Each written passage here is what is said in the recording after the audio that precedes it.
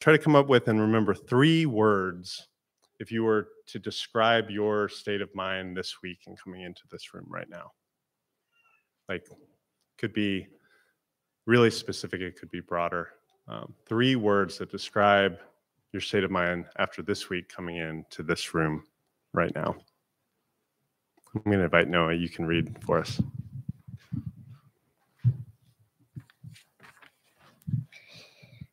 When Jesus saw his ministry drawing huge crowds, he climbed a hillside. Those who were apprenticed to him, the committed, climbed with him. Arriving at a quiet place, he sat down and taught his climbing companions. This is what he said. You're blessed when you're at the end of your rope. With less of you, there is more of God and his rule. You're blessed when you feel you've lost what is most dear to you. Only then you can be embraced by the one most dear to you. You're blessed when you're content with just who you are, no more, no less. That's the moment you find yourselves proud owners of everything that can't be bought. You're blessed when you've worked up a good appetite for God. He's food and drink in the best meal you'll ever eat. You're blessed when you care. At the moment of feeling careful, you find yourselves cared for. You're blessed when you get your inside world, your mind and heart put right. Then you can see God in the outside world. You're blessed when you can show people how to cooperate instead of compete or fight. That's when you discover who you really are and your place in God's family. You're blessed when your commitment to God provokes persecution. The persecution drives you even closer into God's kingdom. Not only that, count yourselves blessed every time people put you down or throw you out or speak lies about you to discredit me.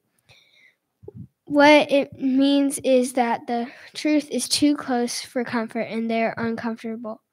You can be glad when that happens. Give a cheer even. For though they don't like it, I do. And all heaven applauds. And know that you are in good company. My prophets and witnesses have always gotten into this kind of trouble.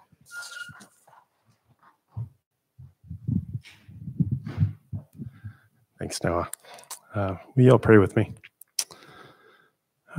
Lord, may the words of my mouth and the meditations of all of our hearts be pleasing to you, our rock and our redeemer. Amen. So I love that paraphrase from Eugene Peterson. Maybe you've never heard these Beatitudes in that way.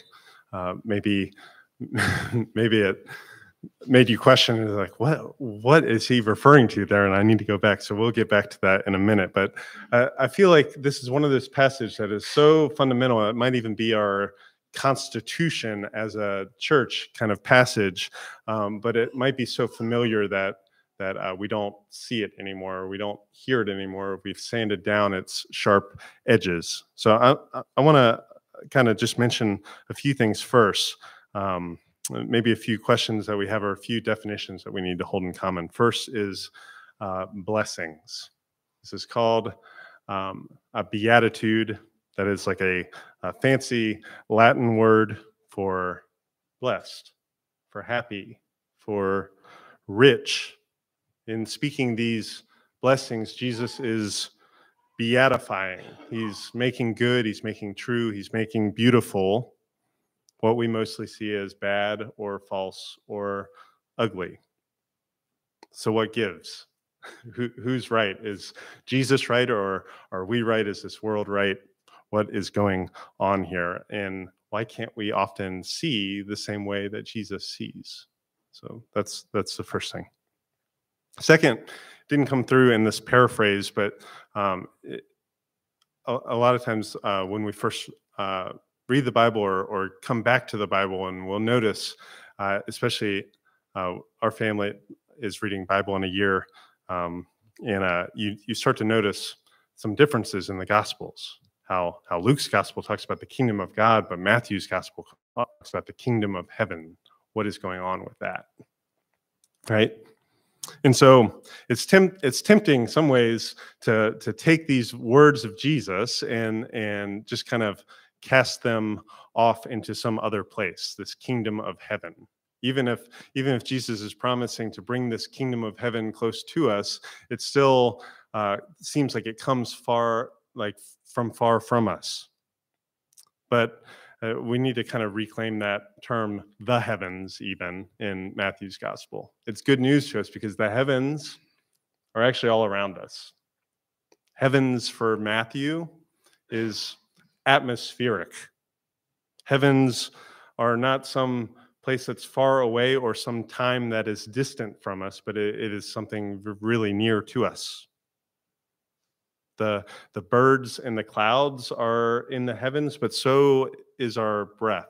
And so is the breath between us, is the heavens. It is this surrounding, permeating, atmospheric place. So Jesus' words in his ministry demonstrate that God's action, God's work, God's kingdom is that close. The kingdom of the heavens is at hand, is within an arm's reach to us. And it's also kind of that elusive as our breath, as the air.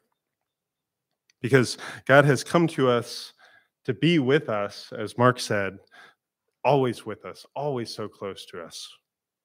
Because that has happened and because this kingdom is coming, as Jesus prays, on earth as it is in heaven. In Durham as it is in heaven, in Lakewood as it is in heaven. These places are being reclaimed for God's kingdom. The kingdom of the heavens is at hand. And I guess the last question is kingdom. It's kind of a weird thing to be thinking about in America, despite how many Anglophiles that we have. It might take some redefinition and some reclaiming for us. My kids right now are really into Hamilton. Who's into Hamilton or who has been into Hamilton? We're always a little late. We're like a year and a half back. And I sometimes wonder if our image of kingdom, like kingdom of God, kingdom of heavens, like automatically like hews closer to a king like King George III, like this petulant king in Hamilton. Do you guys know this king? It's like one of the best characters ever. It's an insane character. It's so good. He swings back and forth between like veiled and not so veiled threats, and the beauty of a musical as it happens in Sing Song, right? You don't always know how mean and cruel and violent he is if you didn't listen deep for the words. And when we have a King George III kind of image of God, this God of a kingdom, we also get a sort of kingdom like that. A kingdom based on kind of theologies that might say in nice words some really mean things, or might try to show God's love to you by killing your family and friends to remind you of my love, right? Like that's what happens. So the king matters. Who and how God is matters for what this kingdom is like. Dallas Willard talks so much about the kingdom. I think there's a slide, Matt. This is how he defines the kingdom of God. The kingdom of God is just simply God reigning. It is present wherever what God wants done is done. It's the range of God's effective will. It's the news that makes lovely feet is that your God reigns. God is here, and what God wants is happening. And so that's what Jesus is talking about when he talks about the kingdom of God. The character of God's kingdom is wholly dependent on the character of God. A violent, sullen king gets the sort of kingdom that you have to coerce. You have to put walls up and moats to keep people out or to keep people in, and violence and exclusion is how you operate that. Question askers are taken as threats. On the other hand, though, if you have a generous king, if you have a kind king, if you have an ultimately secure king,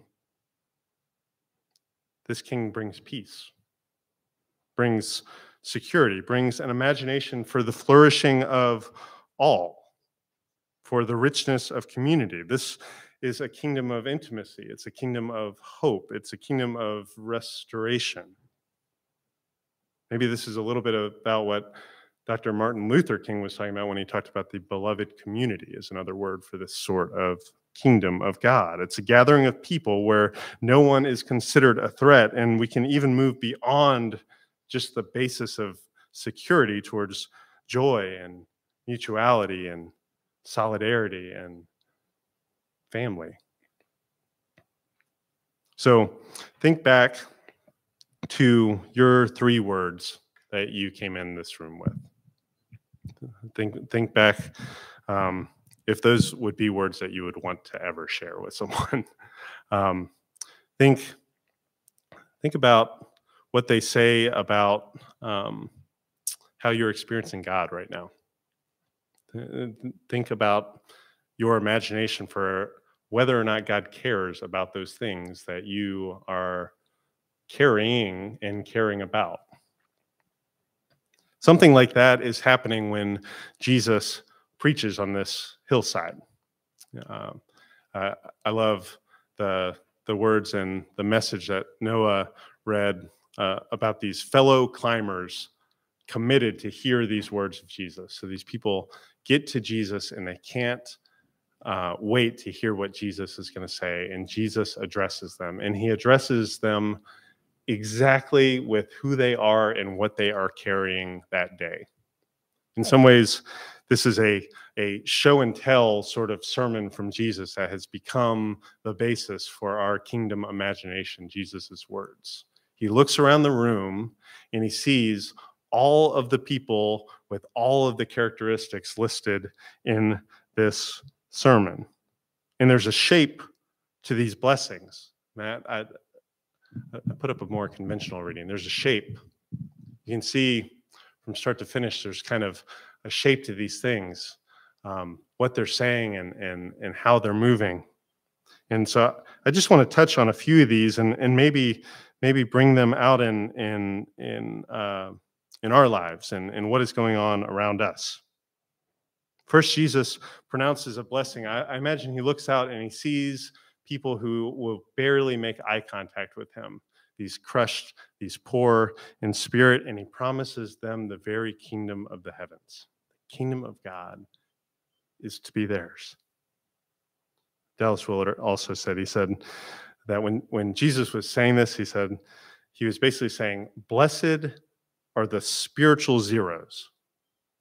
Blessed are the spiritually bankrupt, the deprived, the deficient, the spiritual beggars, those without a wisp of religion is who he's pronouncing a blessing. He says, when the kingdom of heaven comes upon you, and the kingdom of heaven was coming upon them by Jesus' presence.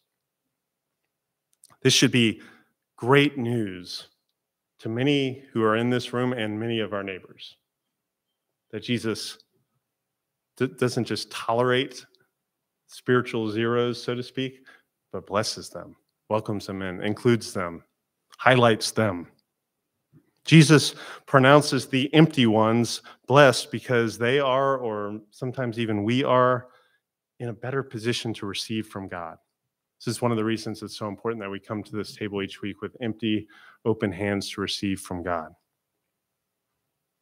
The world would say that you are disqualified because you aren't strong enough or smart enough or because you've gotten the spiritual wind knocked out of you, but Jesus looks at you and simply says, blessed, blessed.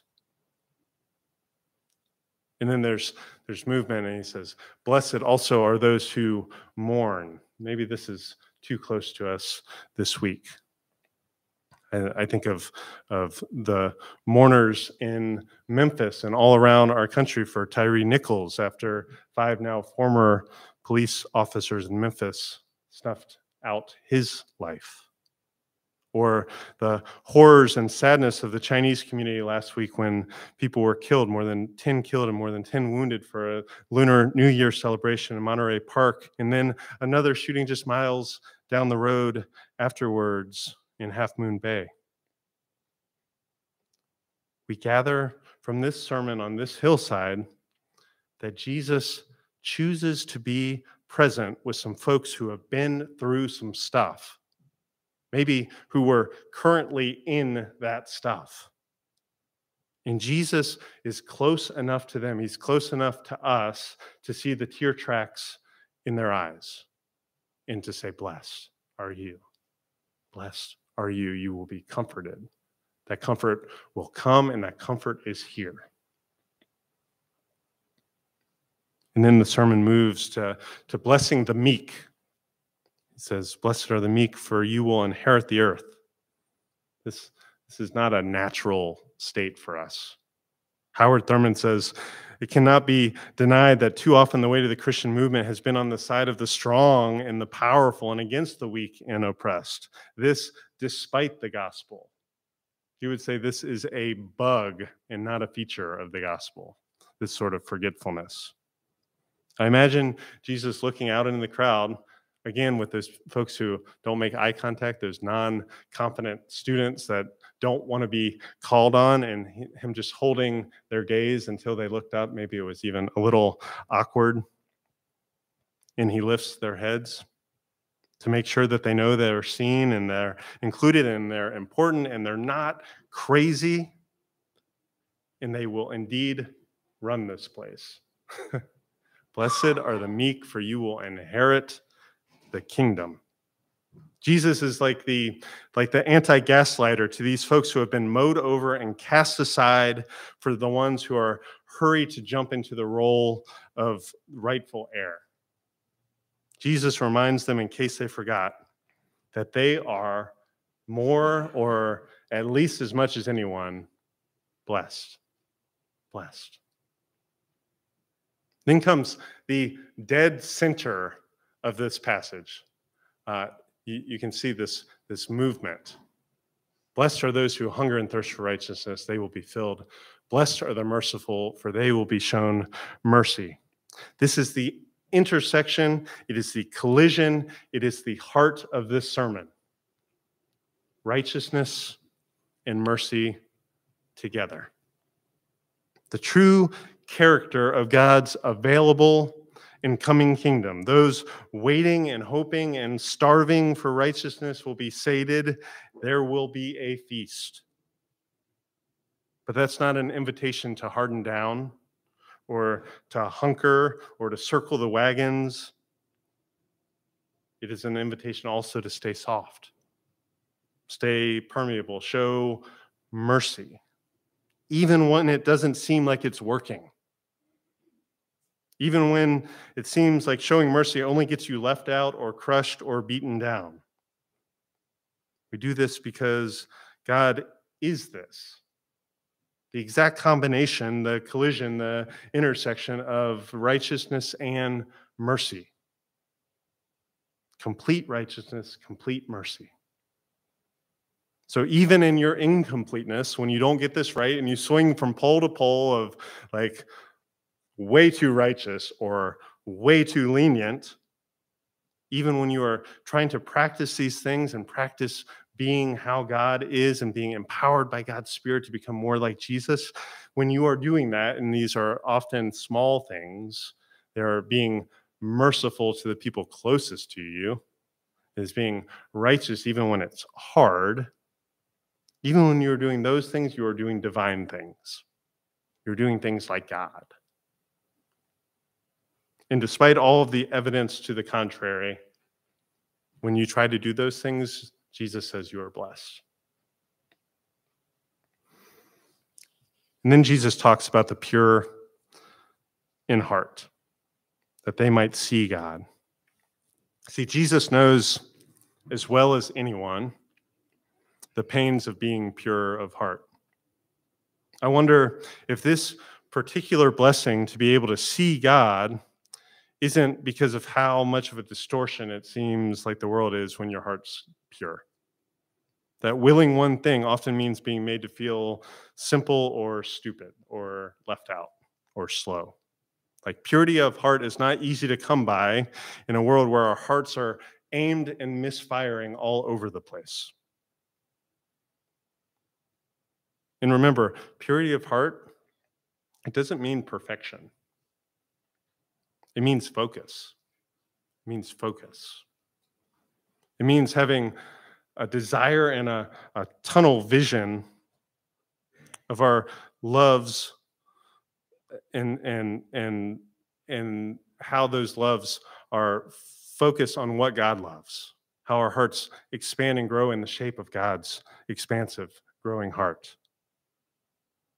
And this kind of focus for Jesus says that eventually we will no longer have to, as Paul says, see through a glass darkly. We will have access, we will have face time with God. When God gets what God wants, we actually might get what we want as well. Jesus offers his own attention, his own affection to each and every one of these folks, and he says, you're blessed. Almost there, almost through this sermon. The peacemakers, that they might be children of God. This might be the most shade-throwing blessing of them all, right? Kind of ironic it comes after Jesus blessing the pure of heart. For one, I wonder if this is one of those cases where some of the young men in the crowd fancy themselves capable of trying to take peace, achieve peace by any means necessary. And it's a reminder that the master's tools will never dismantle the master's house. This is an indictment as blessing. Because you can't take peace, you can only make peace. It takes time, and it takes work, and it takes risk. But maybe even more conspicuously, Jesus is throwing shade at the Roman soldiers who I imagine are just stationed just in an earshot, just off the hill, and they're like surveilling the assembly, making sure that Jesus doesn't say anything too crazy. They are keeping the peace. You see, Rome had a program, Pax Romana, the peace of Rome, that allowed them to give just enough tolerance to all this difference in their territory that keeps subjugated people subjugated. Cross an invisible line, and you're met with a swift reprisal. That's how Roman peace works. This was, as the prophets say, peace, peace, where there is no peace. And to top it all off, Caesar's favorite title for himself was this downright messianic claim that's on the back of his coin, if you forgot, the Son of God. So blessed are the peacemakers, for they will be called sons and daughters of God. Blessed, it's the peace of Rome, you are the Son of God, right? And so I just wonder if some of that irony and Jesus like is so wise and crafty and hilarious that he might be reminding that peace can't be taken, it can't be merely kept. Peace has to be made. So blessed are the peacemakers. Peace has to be constructed from already existing material that has been arranged in pretty fractious ways. But wholeness is possible.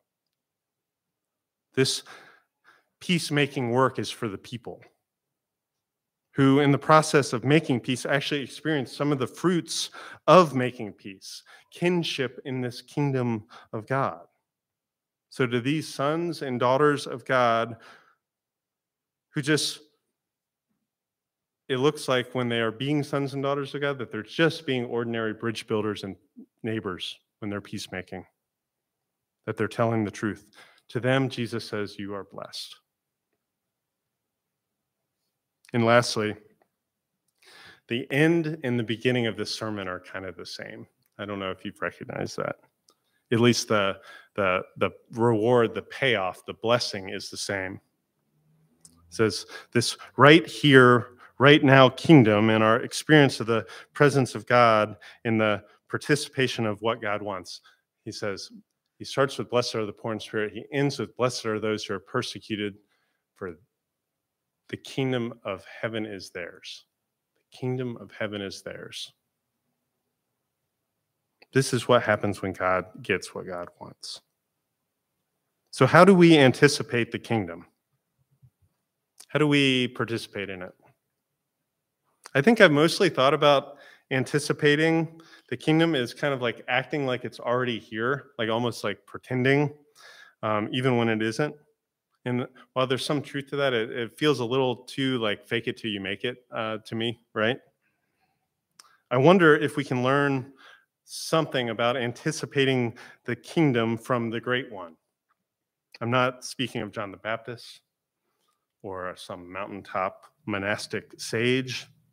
I'm referring to the hockey player, Canadian great one. Before anyone tossed around frivolously the term GOAT, Wayne Gretzky was the great one.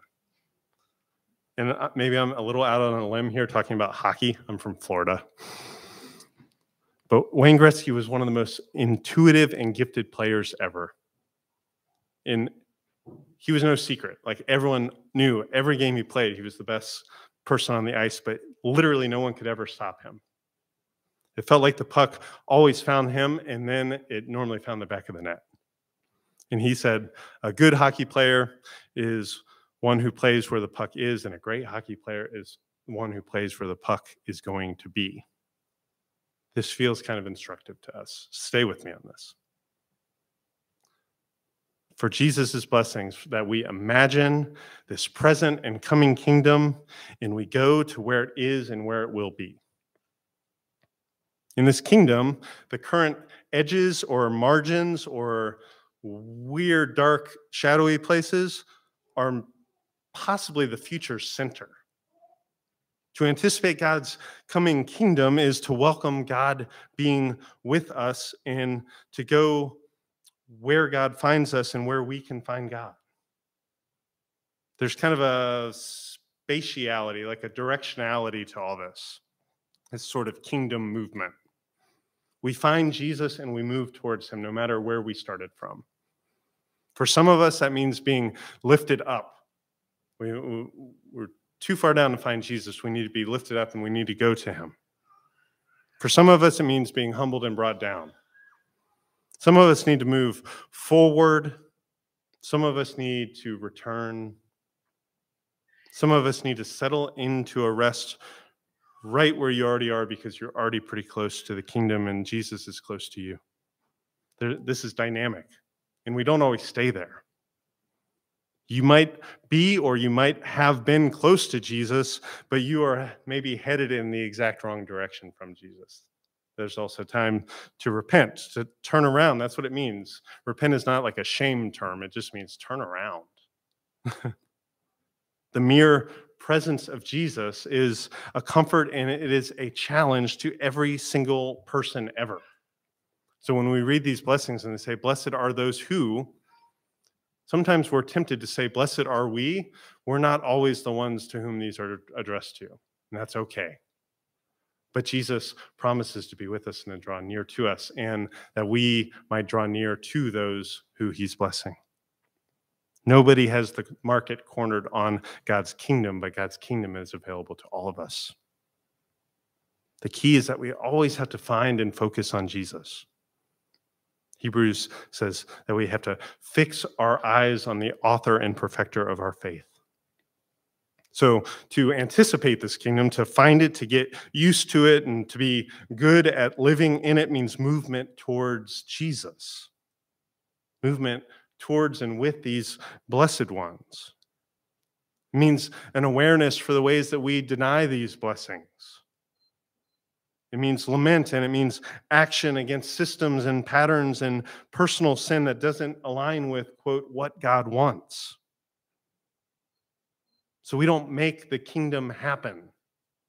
We don't wish it or will it into existence, but we learn how to recognize it. We learn how to inhabit it. We learn how to receive it, and we learn how to be in the right places for when it shows up, to receive it without delay. Jesus isn't trying to make us tougher or more resilient or lean or mean or faster or stronger or better. He is offering a blessing for who we are, for where we are, and he's welcoming us towards him. That's the invitation this morning. Wherever you are, mentally, physically, spiritually, emotionally, come towards Jesus. Come close enough to hear his voice and become more and more accustomed to his ways. God's kingdom sets a really low bar, But this low bar might require us to like get on our knees, to open our hands, to be unburdened or unclenched or unwound. So to anticipate this sort of kingdom is to lean into where Jesus is and where Jesus is going. It means to refix our eyes on him so that we can return. Not to rest on how close we've been to him, if we've been walking past him towards something that seems like it works better for our lives, or to make our vision the key. Rather, we need to rest in what Jesus has already called us. Blessed, beloved sisters and brothers, royal heirs in this wacky kingdom. So I want to close with a blessing. Gwen's not here today, but I know she worked on this project with Kate Bowler. This book that is about to come out with a series of blessings for lives that we already have. And this is a blessing. This is the last line in it. And this is a blessing for when you're tired of broken systems. Blessed are we who choose to live in anticipation, our eyes scanning the horizon for signs of your kingdom. Heaven come down as we wait and hope and act with courage. Y'all pray with me. Lord Jesus, we give you thanks. We give you thanks for this close and present kingdom. We give you thanks for not being stingy with blessings. We give you thanks for a community full of people who you bless in so many different ways and can be blessings to us. Open our eyes and ears, our hearts and our hands. We give you thanks in Jesus' name. Amen.